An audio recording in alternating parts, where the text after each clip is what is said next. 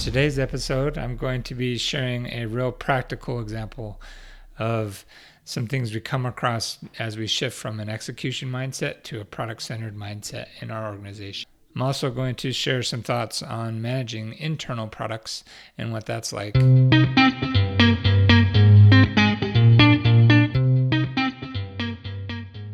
So we're continuing to try to build a product-centered mindset in our organization. We're just one organization in all of IT in a huge enterprise, right? And for years and years, IT has just been an execution center, and the leadership and management have had that mindset. And in fact, being successful at that and good at it has got them to where they are. But we know we need to change, and we've deliberately chosen to have this product-centered mindset. And so in general, that's changing from outputs to caring about outputs to caring about outcomes. And this has been a battle since we began, and it's going to take even longer. And it's not an easy change.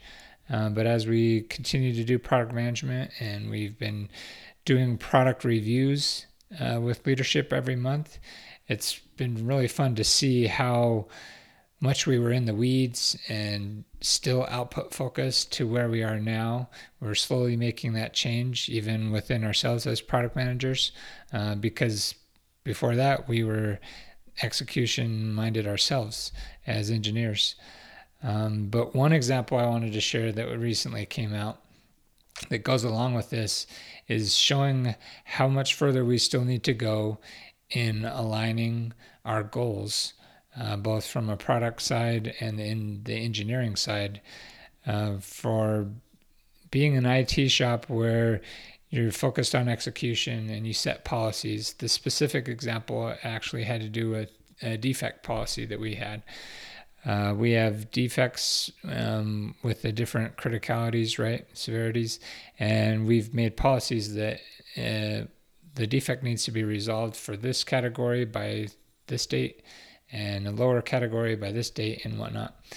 And there's lists of defects in these categories and ones that have breached that SLO or time that they need to be resolved by. And we have engineering managers used to looking at those lists and just always trying to stay off those lists, right?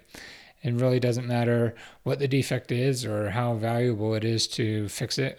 We just have that policy and it needs to be fixed by that date. And so, by golly, we don't want to be on that list and we want to follow that. But as we've tried to do more product-centered focus and we're worried about, well, what's the value of resolving that defect? Maybe that defect and the feature is hardly ever even used. So we got to have a different mindset, and we can't just be pushing to get off of lists, but pushing to make the decisions of what's going to provide the most value for right now and the right thing to do through that lens. And I thought that was neat, and really a clear example of this shift that we're going through, that we need to reevaluate some things that we typically, wouldn't even really question. We're just like, well, we know this policy is in place and we're just going to do it. And we got to get on the same page. And because it's really hard for our engineering teams to feel like they're serving multiple masters, well, who do I listen to? Do I listen to the priorities the product manager setting or my engineering manager? And it's gonna a give and take, and it's not going to be overnight that we're just going to switch, right? So that's a cool observation that we had this week. Some other thoughts I wanted to share came from a conversation I had that started with my dad actually asking how product management's going, and we got into various things, including what's it like to manage internal products where my customers are other developers, employees at the company I work for at USAA, and how different that is from, dealing with what can often be, crazy customers external and their expectations and demands. And there's definitely pros and cons to both. We were talking about what some of each of those are. And it got me thinking, what is the big difference and what are the main things that how I would distinguish the two and what I'm tackling and learning and going through right now. And two things that I see are dealing with internal customers. It emphasizes the separation between buyers and users.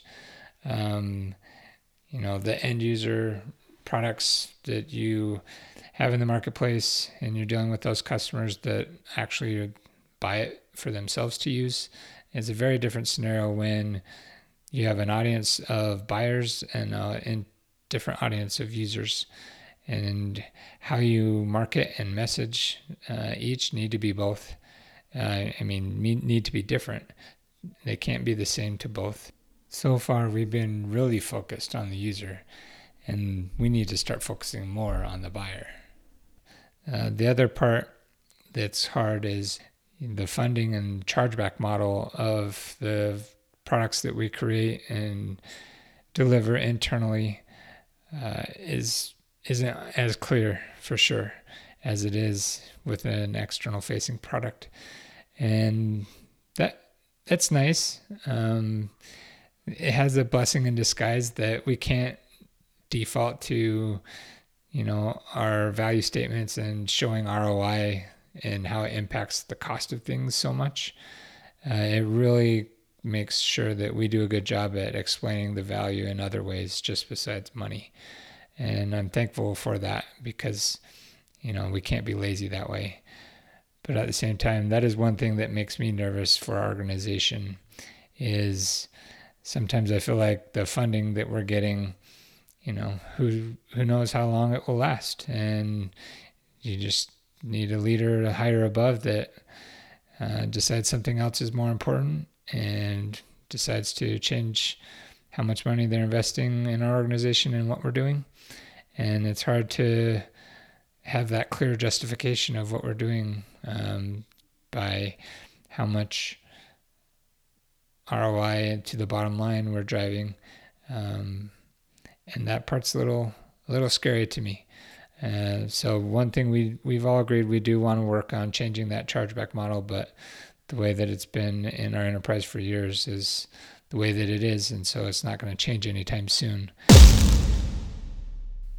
And today I actually registered for the AI PMM Certified Product Manager course, so I will definitely be letting you know how that goes.